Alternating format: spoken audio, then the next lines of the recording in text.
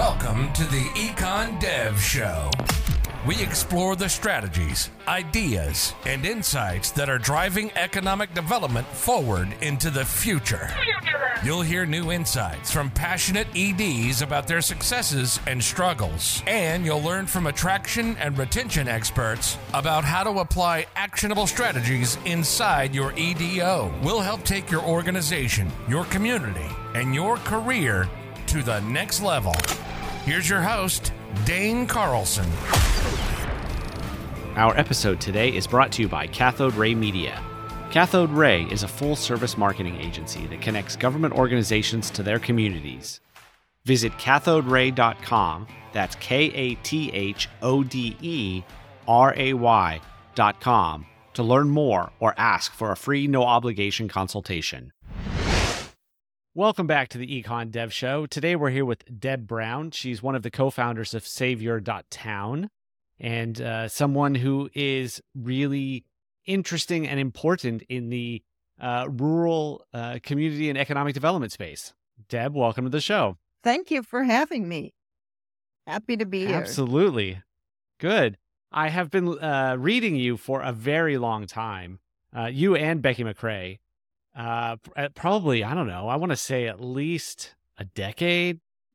Is that too long? No, not well. Becky's been at Small Biz Survival. She created that back in I want to say 2006. So it's very possible you've been listening to us for a while, over a decade. Yes. Wonderful. So tell our listeners who you are and what you do and all of that. So I'm Deb Brown.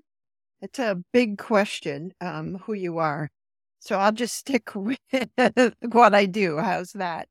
Sure. Becky and I created Savior.town in 2015. We both have a rural background, born and raised in rural. I'm originally from Iowa, small town in Iowa, and left as soon as I could, like most youth do, and ended up in Chicago for a number of years, raised my family there, and moved to North Carolina and came back when my dad got sick and had a heart attack.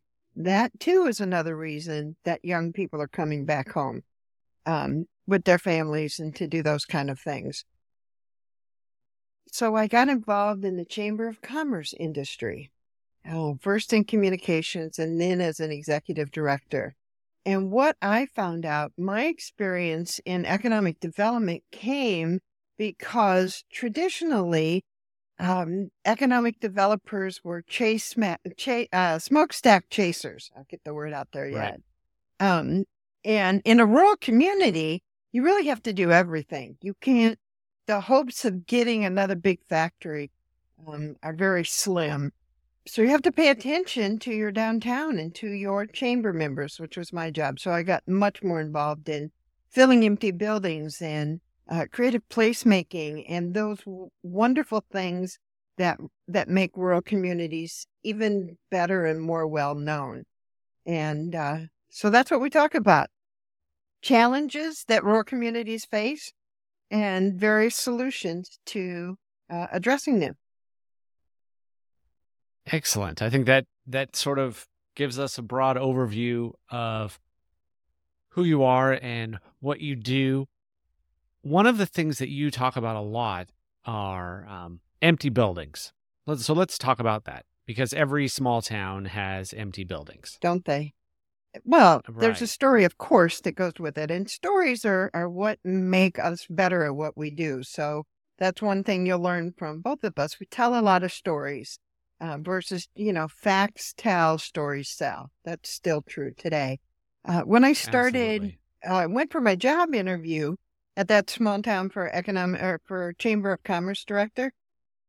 I drove through downtown, 8,000 people, and there were 14 empty buildings downtown.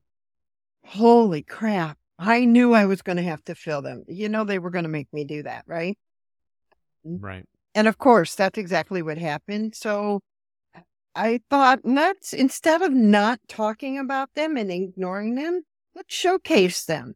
Let's show them off. Let's do a tour of empty buildings. And we put together, the chamber office, we put together this tour of empty buildings. There were 12 buildings on the tour. We worked with realtors and building owners directly because I wanted them in the building. I wanted them to be able to answer those questions. What's behind that door? How many square feet? What was here before? And then we got our retired chamber professionals on board to help tell the stories of those buildings, exactly what was there before. And the exciting thing about that, not only did they do that, but they had ideas on what could go there too. So they were just having a grand old time talking about the history and the possibilities for the future. 12 buildings on the tour, 44 people attended that tour. And you would think that's not very much, but we were very pleased with it because we'd spread the news statewide and we got picked up on some national things. So the word was out. And the secret to filling the buildings is we just kept talking about it. Every time somebody looked at a building, the newspaper showed up and took a picture. Possible owners, we wrote about it. It was just so much fun working in a community that had lost a major manufacturer and really were almost at the end of their rope of hope. And to bring back that positive attitude and talk about what was possible versus what had been really made a huge difference. The local movie theater had just closed my first week on the job, and a group of excited people got together and said, we're going to save the theater. This is crazy. It was $90,000 just to upgrade the digital equipment. And this group, I was on that group. I was so happy because I love movies. They saved the movie theater. They actually raised $250,000 in almost 2 years. And then opened shortly after that, did all the repairs, bought the building, did the repairs, and had this discussion about, should we hire people to work here or should we run it with volunteers? And thankfully, they came down on the side of, let's hire people. We're about economic development. We saved our theater. We want to keep jobs here. And they're still open today. That was in 2014. And they're happily still open showing first-run movies. The 12 buildings, of them, 10 buildings were either sold or rented within 18 months. The tour of empty buildings was definitely successful. Wow. And so most of the people that bought those buildings or rented those buildings, were they locals or were they from out of town? The majority were locals or from the region. When you're in a small town, local means 50-mile radius, right? Right. Yeah, the majority of them were locals. And one of the things that helped is we created an incubator project. I'm from a farm, grew up on a farm, and the old way of raising chicks is you had this huge heated incubator and the chicks sat underneath it. So that incubator helped to grow the chickens. And then when they got big enough, they didn't need the incubator anymore. So we named the project the Incubator Project. And there was a building owner that had 3 empty buildings and put 2 of them into that project. And it was such a great idea. One was a restaurant. So a young couple moved actually to the area and opened up a incredible Italian restaurant. And a year later, the husband got offered a job 3 times his normal salary. You can't say no to that because, family does come first. And it was a project. Right. It was the Incubator Project. It wasn't that they'd invested a ton of money buying a building and trying to figure everything out. They just went for it and tried it. And it was successful. What happened, the next people in there, the Mexican grocery store, huge store with lots of room in the back, wanted to open their own restaurant. But they were saving up for a commercial hood, and those things aren't cheap either. So they decided to go ahead and try the incubator out to, number one, test their recipes, see if people liked them, test their hours, give their staff more training, and introduce the community to the food that they made. And it was a great testing ground for that. And they have opened a beautiful restaurant in the back of their grocery store now. And it's very popular. So trying ideas out is always a good thing to see if it works. As you well know, starting any business, if you're going to go into a brick and mortar building, just the cost of investment. And then once you get in, oh my God, this is not up to code and the roof needs a new roof. And I mean, there's a ton of surprises that pop up. And we haven't even talked about, have you got a product yet? And have you done your research on the product? How do you know people are going to buy it? I mean, it's crazy to think that you can start that way, where we believe, Becky and I both, the idea-friendly method is testing the ideas out first to see if they work. That's the beauty of pop-ups at events. If you, for example, Sue Anderson in my town crocheted a lot of different things, scarves and necklaces, scarves and hats in winter in Iowa, right? And did a one-day pop-up at another event, included herself in the event, and sold out of her product. Well, here's what she found out. She didn't want to open a business. She did not want to open a full-time business because the production was so much. She didn't want to dedicate that much time to one person making all this product. Now, she's still making product, but she has partnered with other businesses and sells it inside other businesses. So lesson learned. Absolutely.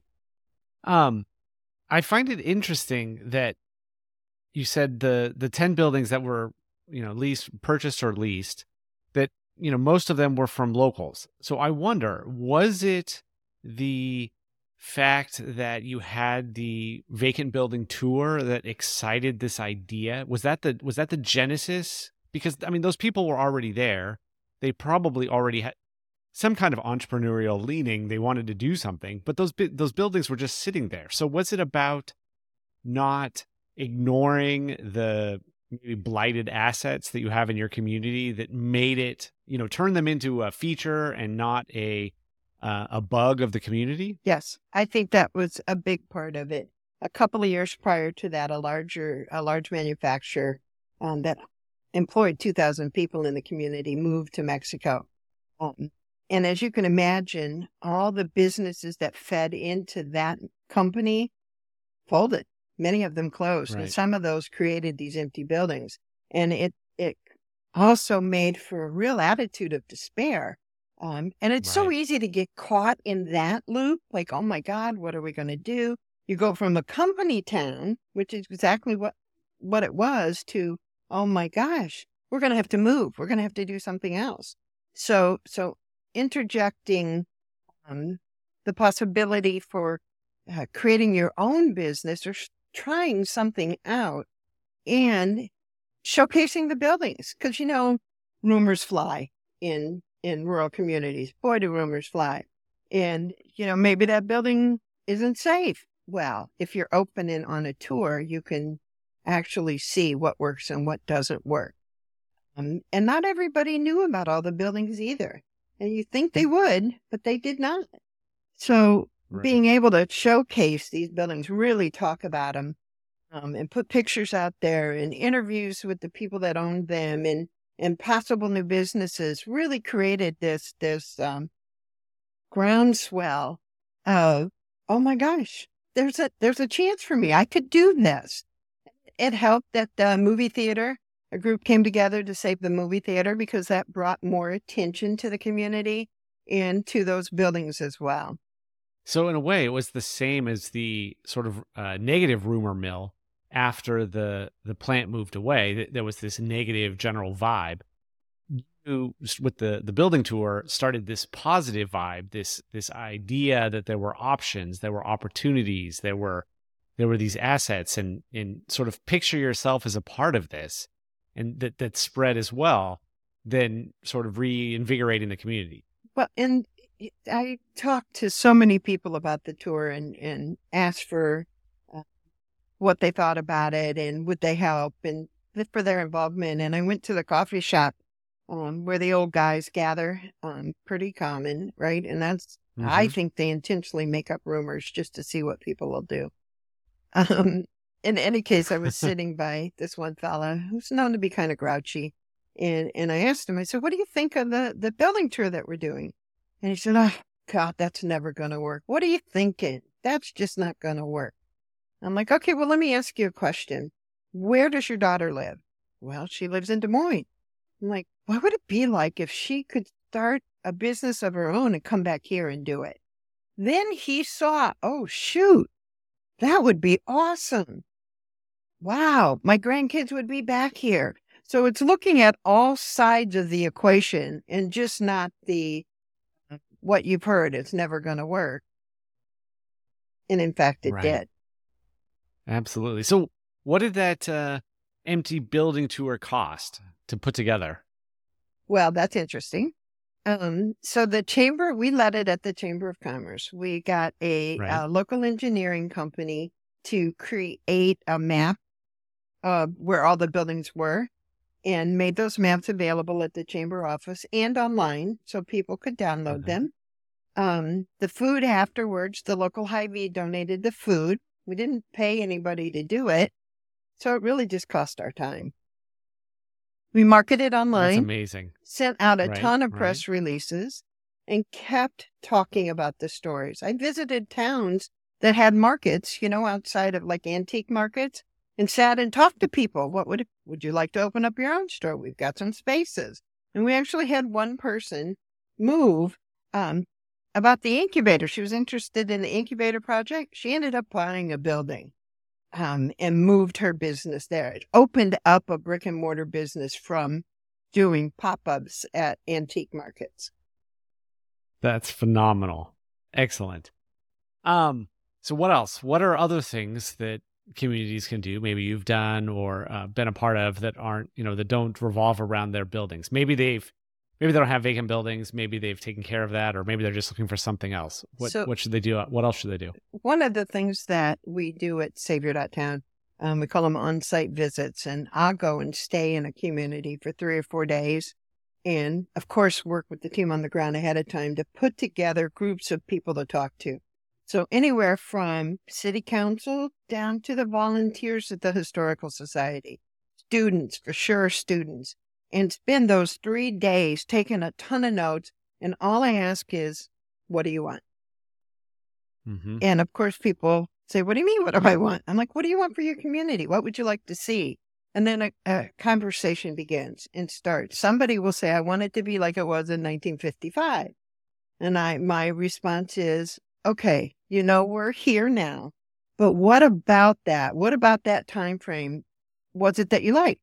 What is it that you want from there? So just drilling down more. It could be things as simple as better access to our stores, more parking, later business hours, more art. I mean, there's, we need more businesses. Whatever the conversation is, we bring it back to what can we do today? What can we start on today? And the idea-friendly method that Becky created, it's really simple. Everybody's got a big idea, and you take that idea and you gather your crowd around it.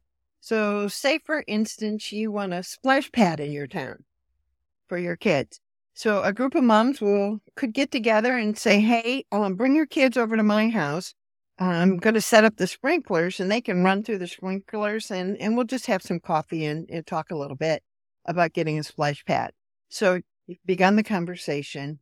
Give the kids the experience together of getting wet like you would in a splash pad, and for the parents to see that and go, wow, that really would be a good thing to have. So that's gather your crowd. Next step up is build connections. So these moms don't know how to go about this. They assume the city will do it, and we forget we are the city. There are many things that we can start as individuals. So perhaps they need to talk to the city manager to see if there's available property somewhere for that. They might need to do a little research online and talk to some companies that make splash pads. They just need to build their connections. And then the final step is take small steps. And they've already done that by bringing themselves together to talk about it. That's a small step. Another great one on that project would be posting on Facebook. Hey, what do you guys think about having a splash pad? Here's some pictures from this weekend when we had the kids come over to sprinklers, and it got us thinking about that. So you begin to build that swell, and you go from there. Those small steps will add up to what it is you're trying to accomplish. And if they don't, it's just a small step. You've tested your idea out. You've seen if it's a good one or not.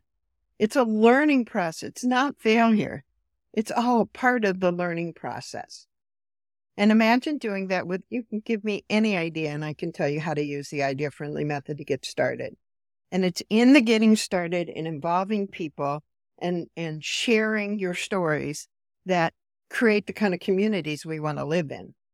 So in a sense, it's again giving people this other idea of opportunities, allowing them to be a part of it, and then ultimately testing out these small ideas. I guess because at the end of the day, your vacant building tour was a relatively small idea. Come see these vacant buildings, and if they, excite you or whatever, then something can happen. But if not, then no skin off your back. I mean, Natchez, Mississippi does it every year. They do a possibilities tour. That's what they call it.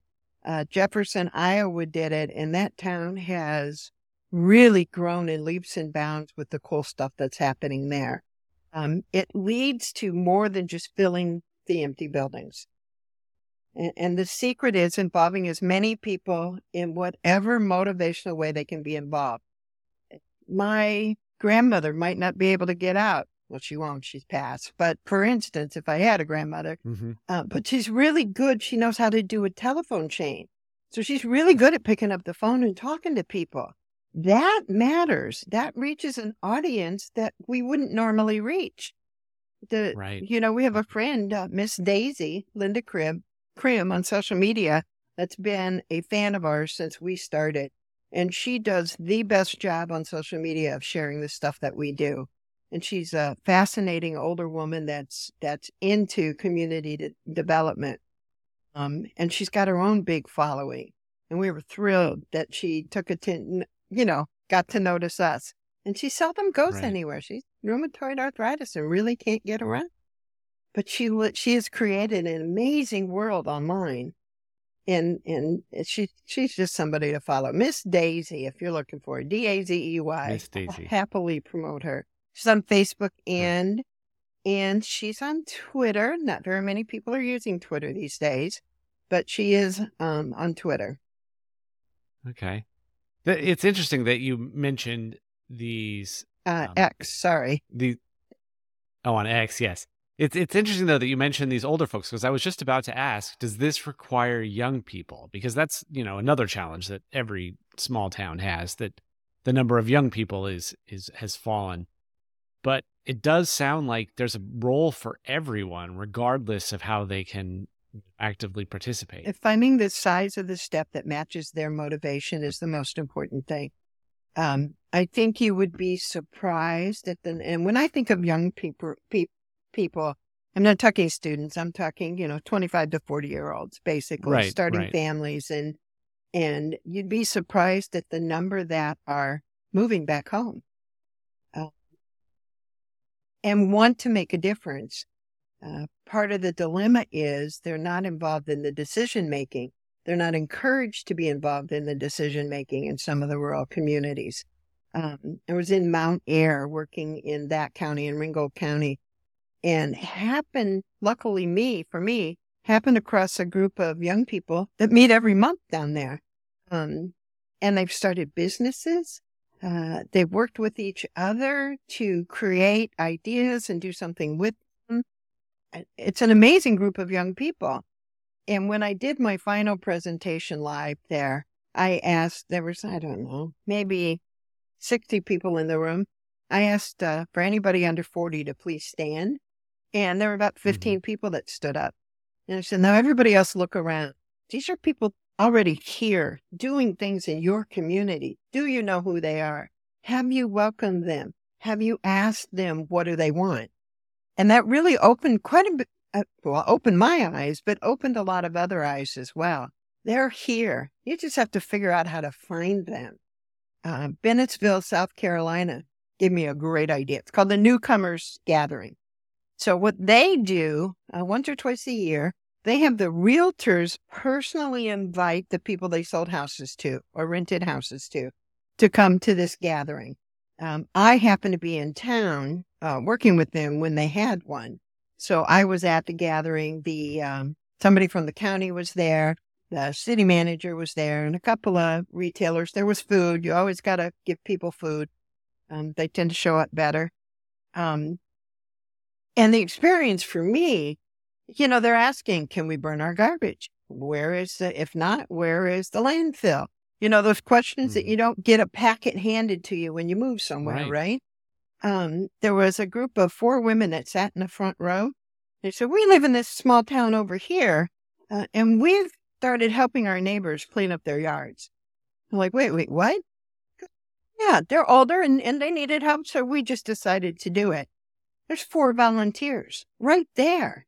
And they don't do it on committee. They don't do it around an agenda.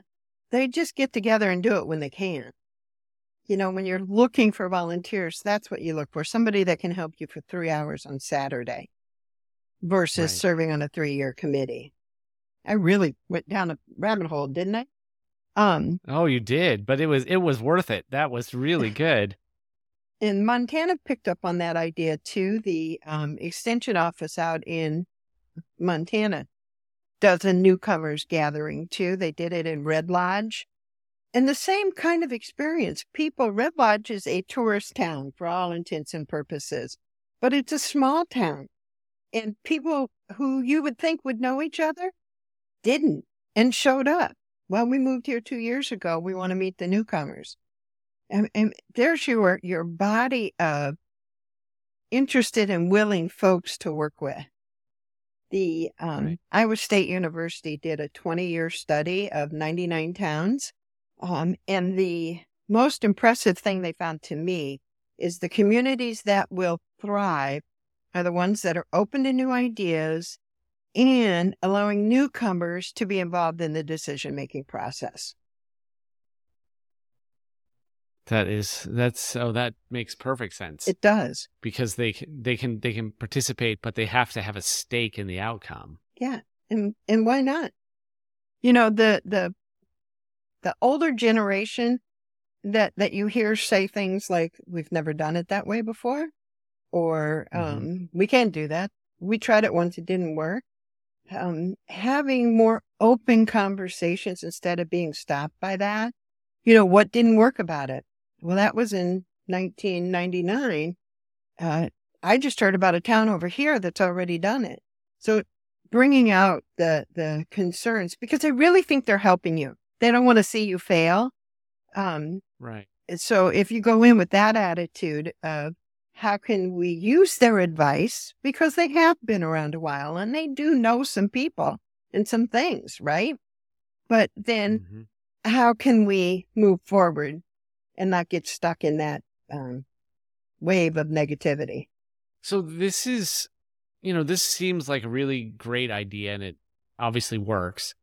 What's the largest, how would it work in a larger community? Okay, so that's a really great question. Give me the name of a town that you're thinking of. Oh, I wasn't, but, I don't know, just think of a town with, 100,000 people or something. And So, Chicago comes to mind for me.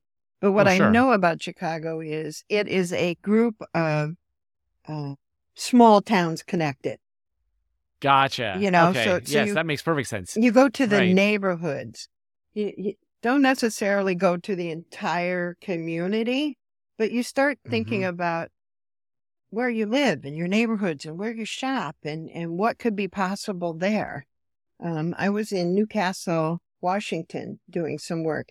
And it's, Seattle, basically, suburb of Seattle.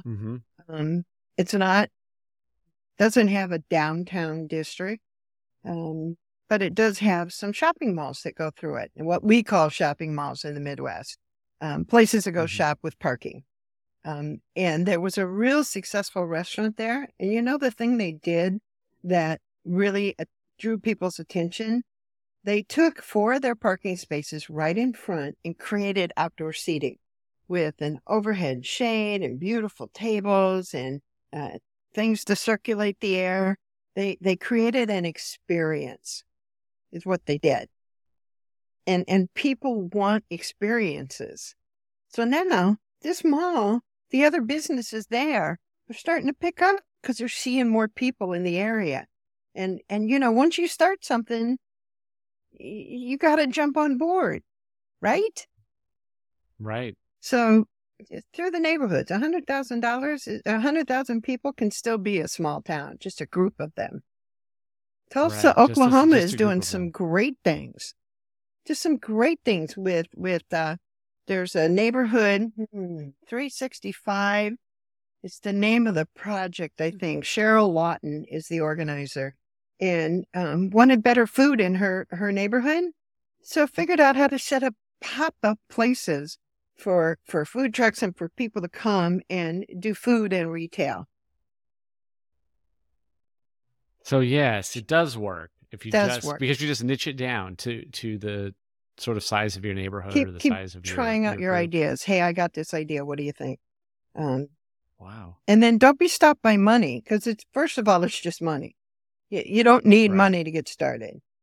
When you get to the point where you need more money, now you've got more people on board as well. It's not just you and your friend trying to get the money to open this brick and mortar business, right? You've involved the Mhm. community, and people are coming to you. Hey, I know a grant writer, or I heard about this, or did you know our state does? Those kind of opportunities. It's working with your community, not just working by yourself. Well, Deb, this has been fascinating. I've learned a lot, and I thought that I kind of knew something about this, but I hadn't even realized that if you just niche down a city of any size, you can do this same sort of Yes. thing. And it's not about taking big projects and scaling them down. It's not that at all. Rural communities will tell you, don't bring your big city plans here and expect us to dumb them down. It doesn't work. Right. And you're not paying attention to us. You're not involving community. Excellent. Well, if any of our listeners would like to reach out to you, what is the best way for them to contact you? So my email is deb@saveyour.town. It's SAVEYOUR.town. There's no .com in there anywhere, just .town. Oh, And that's that's also excellent email. and that's also our website is savior.town. And we do have a free weekly newsletter that we would love to have everybody sign up for. We do a biannual survey of rural challenges. And so rural people tell us what the challenges are. We're not guessing them. We're listening to rural people everywhere. So a lot of our work is based on what rural people have told us from that survey. And it's also available at savior.town for anybody to look at and use however they wish. Wonderful. I'll link to all those, and Thank I'm going to you. go read those because that sounds interesting. So, Thank you. well, I really appreciate having you on today, you coming and giving us a brief look at what it is that you do. It's just been really interesting for me. You can tell I get excited. I love talking about rural and economic development and community. It's all tied together, isn't it? It is, absolutely. You've been listening to the Econ Dev Show with Dane Carlson. If you're an economic developer who never stops learning, for more expert strategies, fresh insights, and new ideas to take your career, organization, and your community to the next level, visit us on the web at econdevshow.com.